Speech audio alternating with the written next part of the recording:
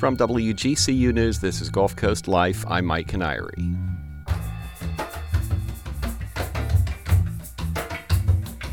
It's been 3.5 months since Hurricane Ian made landfall near Sanibel Island and swept across the state, causing an estimated $50 to $65 billion in insured damages and killing more than 100 people just here in Florida.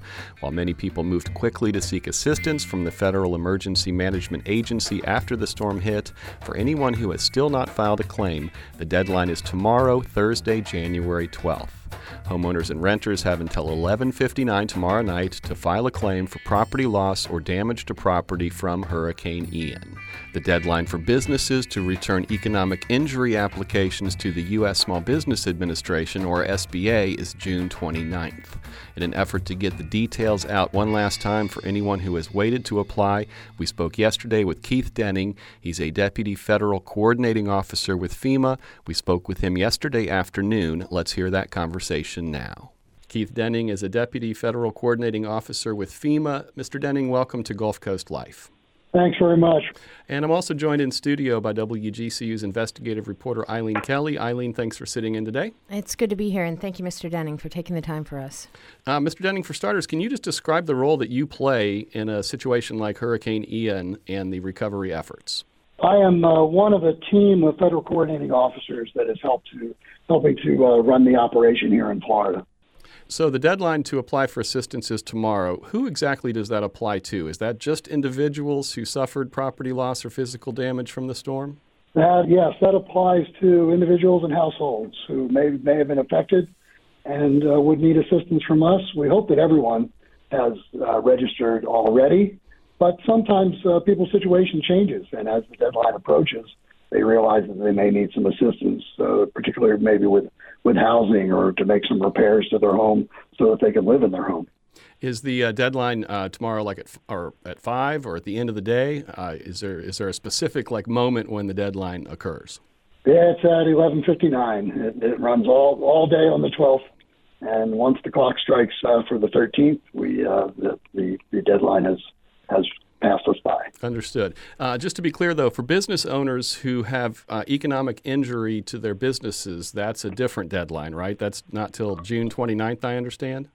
I believe so, yes. The SBA business deadline is different. For homeowners, I believe it may not be. You'd have to check with the SBA, but I believe you're correct on the first piece. Yes. And I understand you have people going door to door to let residents know about the deadline. So you guys are doing outreach beyond just talking to the media? Yes, our disaster survivor assistance teams have been canvassing neighborhoods since very early on in the operation, and they're continuing to do so and being available in those neighborhoods. And we understand also the state and local jurisdictions have been adding to that effort too in the last week.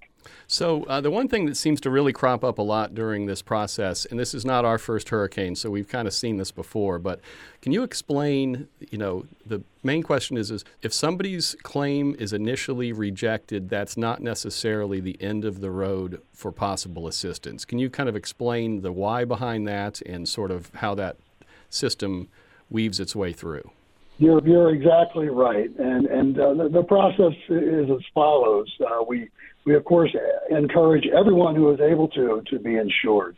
Insurance is your first line of defense when you've gone through a disaster, and we encourage everyone to have the insurance that will properly cover them as if they do suffer these types of losses. And the determination letter that you receive after you have registered and provided the documentation that we ask for sometimes says that you have been denied in the very first part of the letter. You have to read that entire letter because quite often we're just asking you for some further documentation. You may have informed us that you are insured. We'd like to see a copy of that policy to see what type of coverage that you have. You may need to provide some further proof of residency that you resided at that damaged address. And it's very much easier for you to provide that information to us these days than in the past. So you have to read the whole letter. and don't give up. Provide us with what you need, and if you have any questions, just call us so that we can answer those questions, and you can provide us that documentation or answer those questions. You could call us. You could go to a disaster recovery center. We have, I believe, 22 open around the state right now, and a couple others that we're opening in some areas again this week. So there are many ways that you can provide us with that information. Don't give up. Call us. Tell us what you need. If we can provide it for you, we certainly will do that. So that's really the basis behind that, and that's unfortunately one of the big issues that we run into and need to make sure that everybody understands. And then also, you may receive assistance, and then you're required to apply for a home loan with the Small Business Administration. They have a great program, their disaster loan program, and that's that second piece of assistance after you receive FEMA assistance. If you are qualified, you take out that loan if you want to do so, and that's for uncompensated damages. You could be underinsured. But if you are not qualified for that loan and you're denied that loan, you're then referred back to FEMA for some further assistance. So it is a process. You need to stay with it. And again, call us with any questions. Go to a disaster recovery center if you have any questions, and let us know what you need. I think that's one thing people misunderstand is that just because it's called the Small Business Administration doesn't mean you have to be a business to do that. So it's important that people take that step in case it will then be referred back to FEMA. Is that accurate? That is exactly accurate, and the Small Business Administration is our biggest partner when it comes to personal recovery, and they have provided $1.29 billion in loans to homeowners so far just for this operation. The disaster recovery centers that are still open, will they remain open longer than the deadline? Yes, they certainly will. They will be open for quite some time until it's agreed with the state that they need to close. In some areas, they don't get as much business, so we may consolidate some of those, but they will stay open for quite a long time. One thing that I read in preparing for this was that if you are in the process of applying, that people should be more receptive to phone calls from numbers they don't recognize than normal because it might be you guys. Is that a good way to put it? That's entirely possible, yes, and that is again another challenge that we run into is that we're calling you for information. We're calling to provide you with information, and we may be calling you about your housing needs and to see if you qualify for one of those programs. So please answer your phone. I understand that we all don't want to answer calls from unknown numbers, but it's quite possible it could be someone from FEMA trying to get in touch with you to help with your case.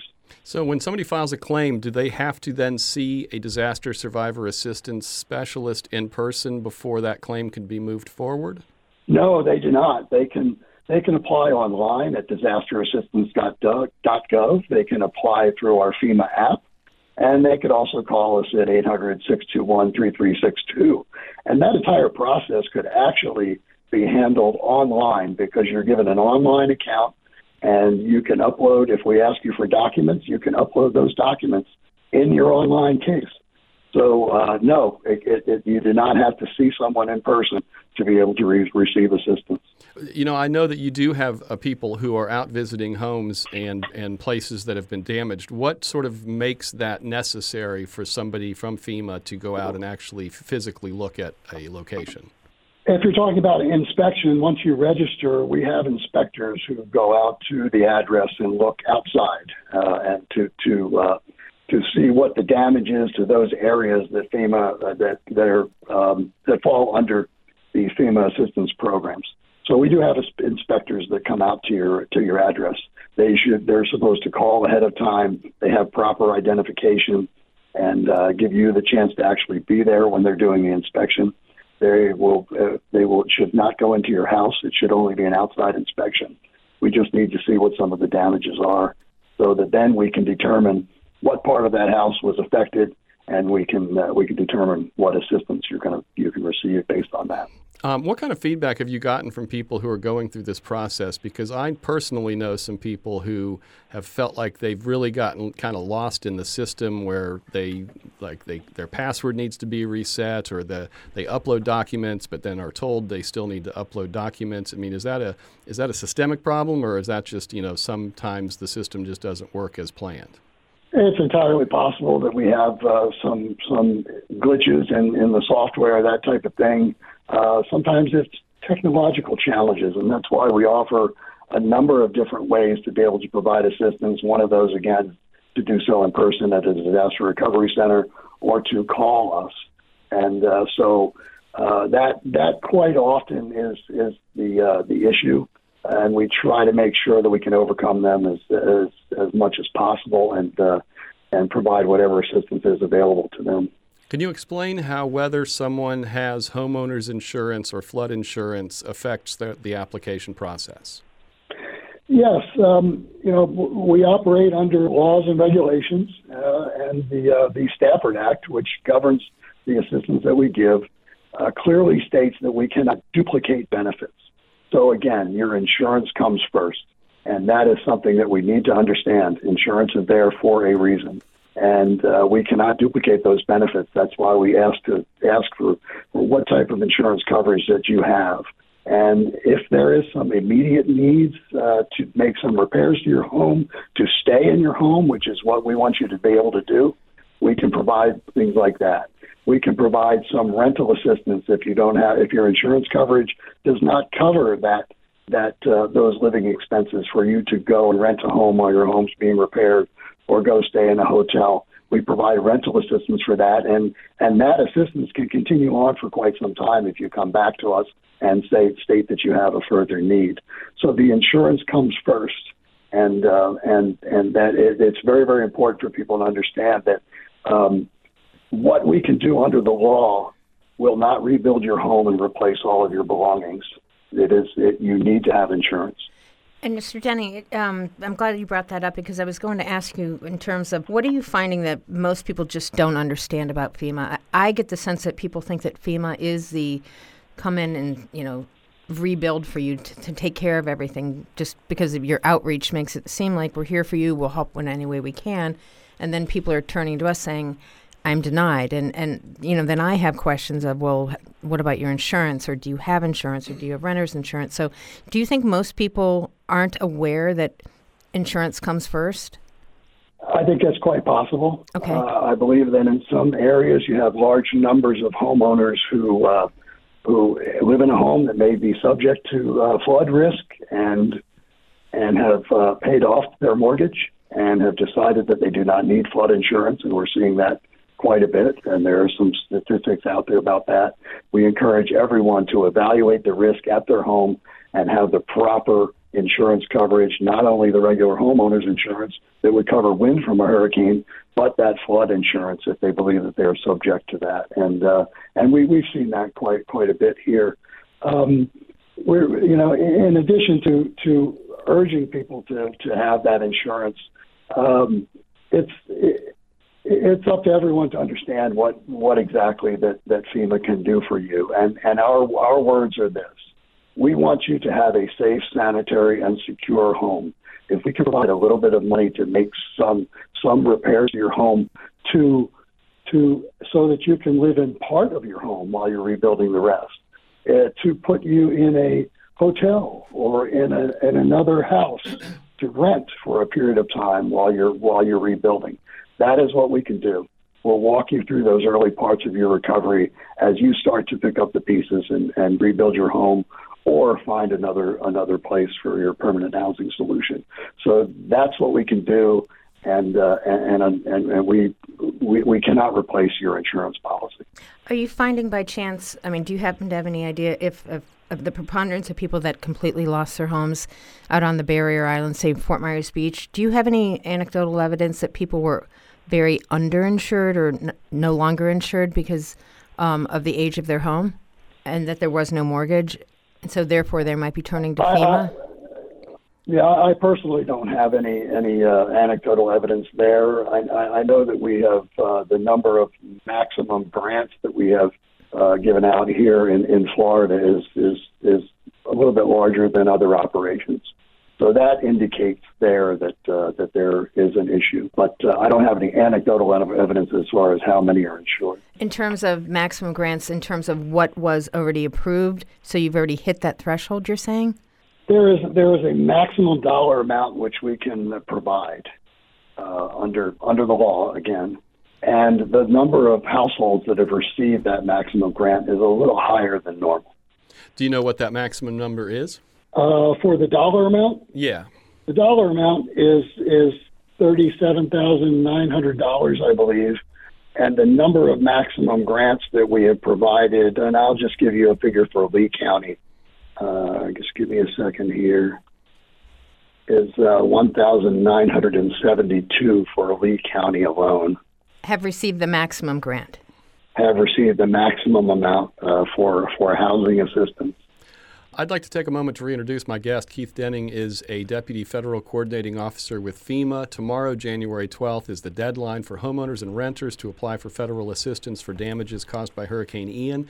If you'd like to engage with the show, just do so on social media. We're on Facebook and we're on Twitter.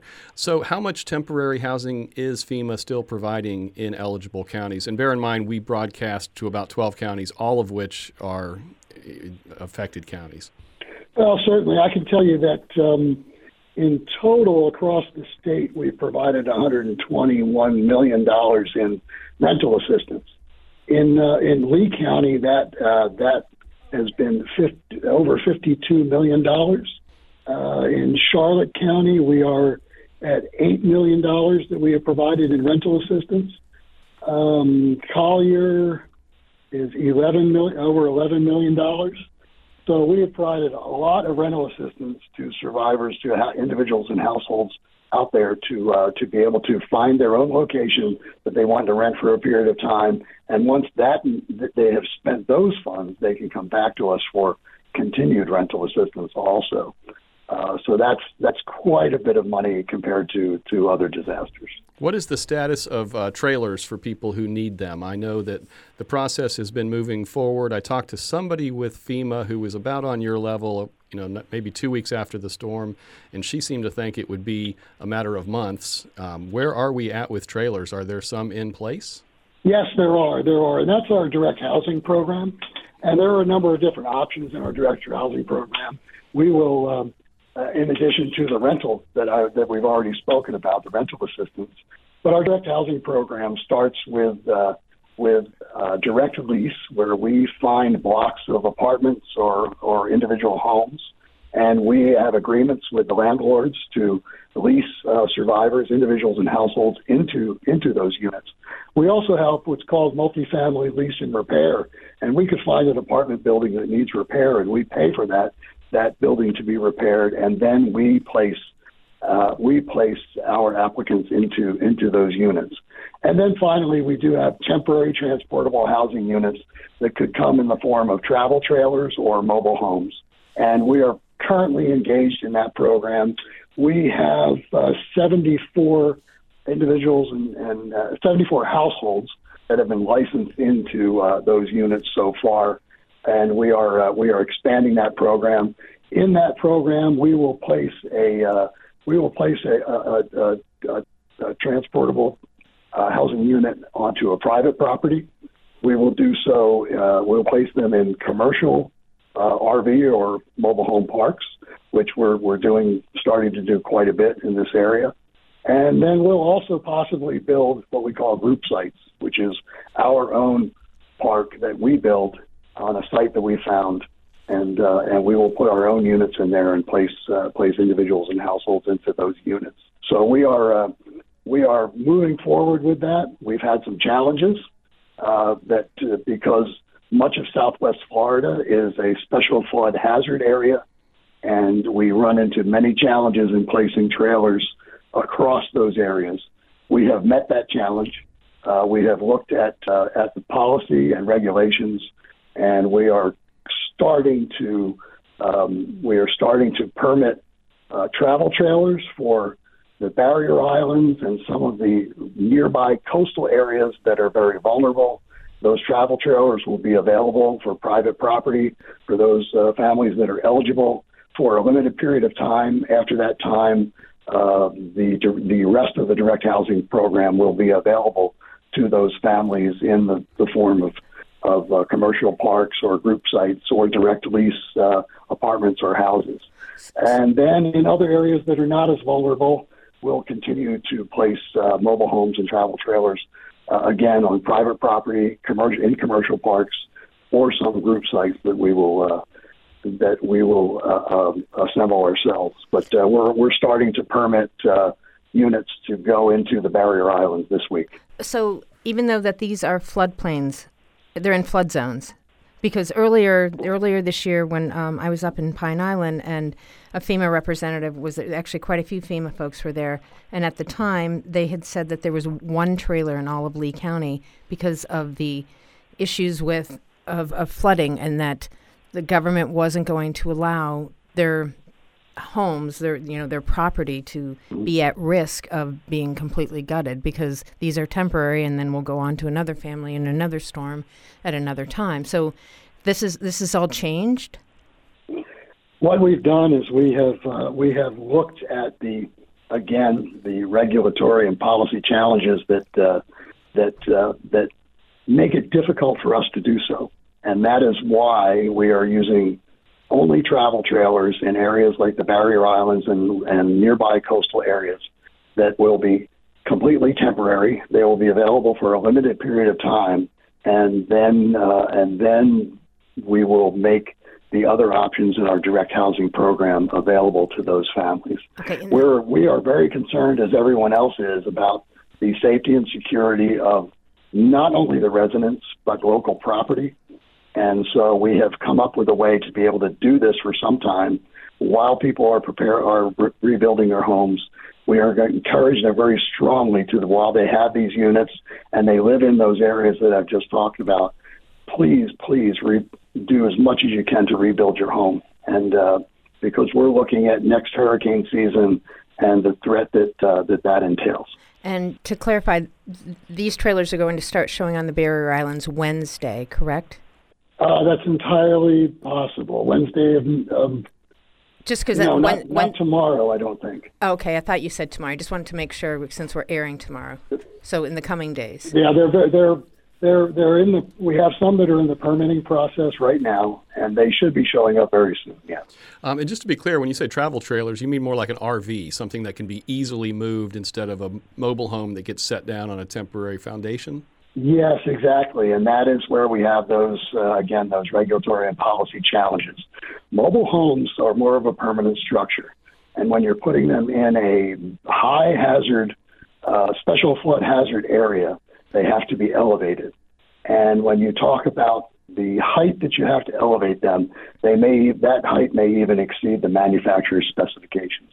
So in looking at Florida code, local jurisdictions, ordinances also. We've talked to all the local jurisdictions, and we've all agreed that this is the way to go if we need to provide housing in some of these areas. It's a travel trailer that will be hooked up to all the utilities, will be anchored to a certain amount, and can be quickly removed.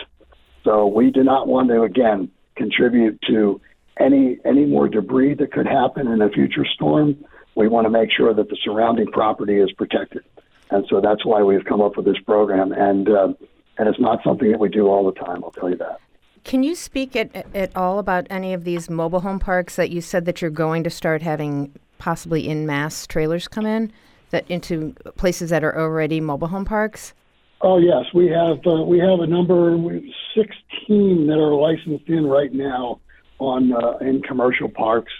And we have that is one of our best possibilities in putting families into temporary housing, and that is putting a mobile home for the most part into a commercial park, along with in agreement with the owner, and we lease the pad and move the family in. So you've seen some of that around the area down in Collier County. There was a story recently about that, and we took care of that and made sure the electric was hooked up, and we're licensing in those families now at their making appointments with them to do that. So we're doing that doing that as much as we can. We try to make sure that those options are within a reasonable distance of the damaged home, and so we try to have those commercial parks available in a number of different areas in Southwest Florida. Can you tell us what FEMA leases the pads for?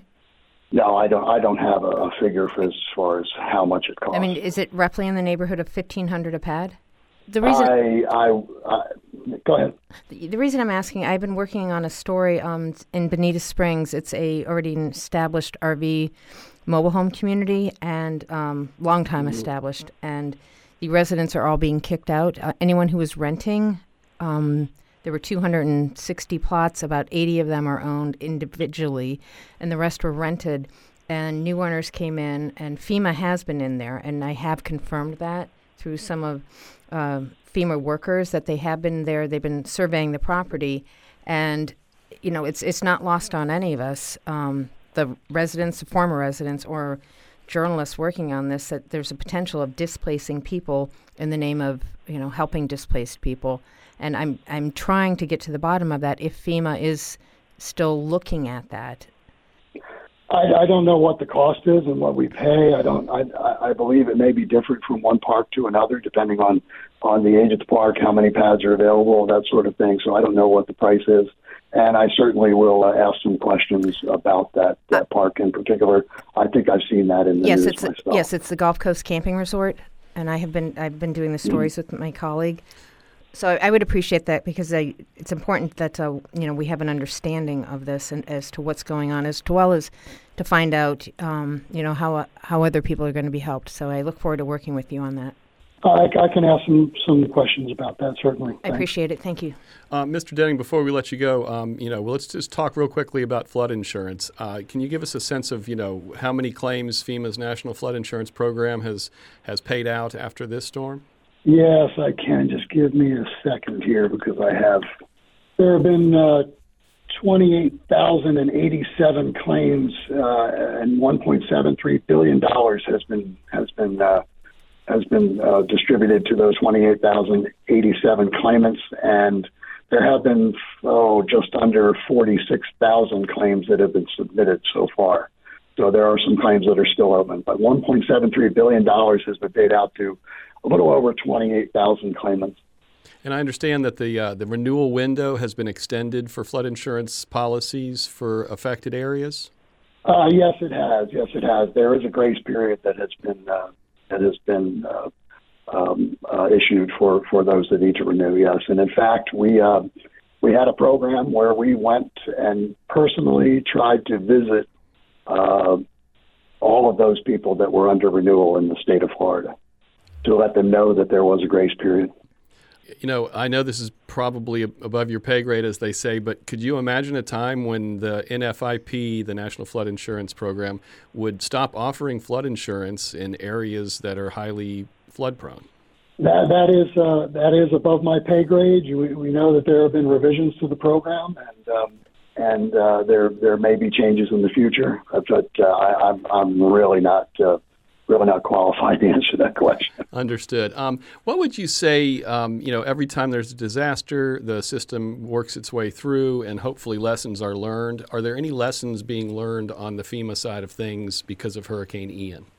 Yes, we're always looking to improve. I think our word as we go through a disaster and watch people and communities rebuild, and it is very important these days, and that is resilience. Consider how you're rebuilding. Consider how personally that you can prepare yourselves and your family for the next disaster, and make sure that you know the risk where your home is located and the effect that it will have on you and your family, and react accordingly.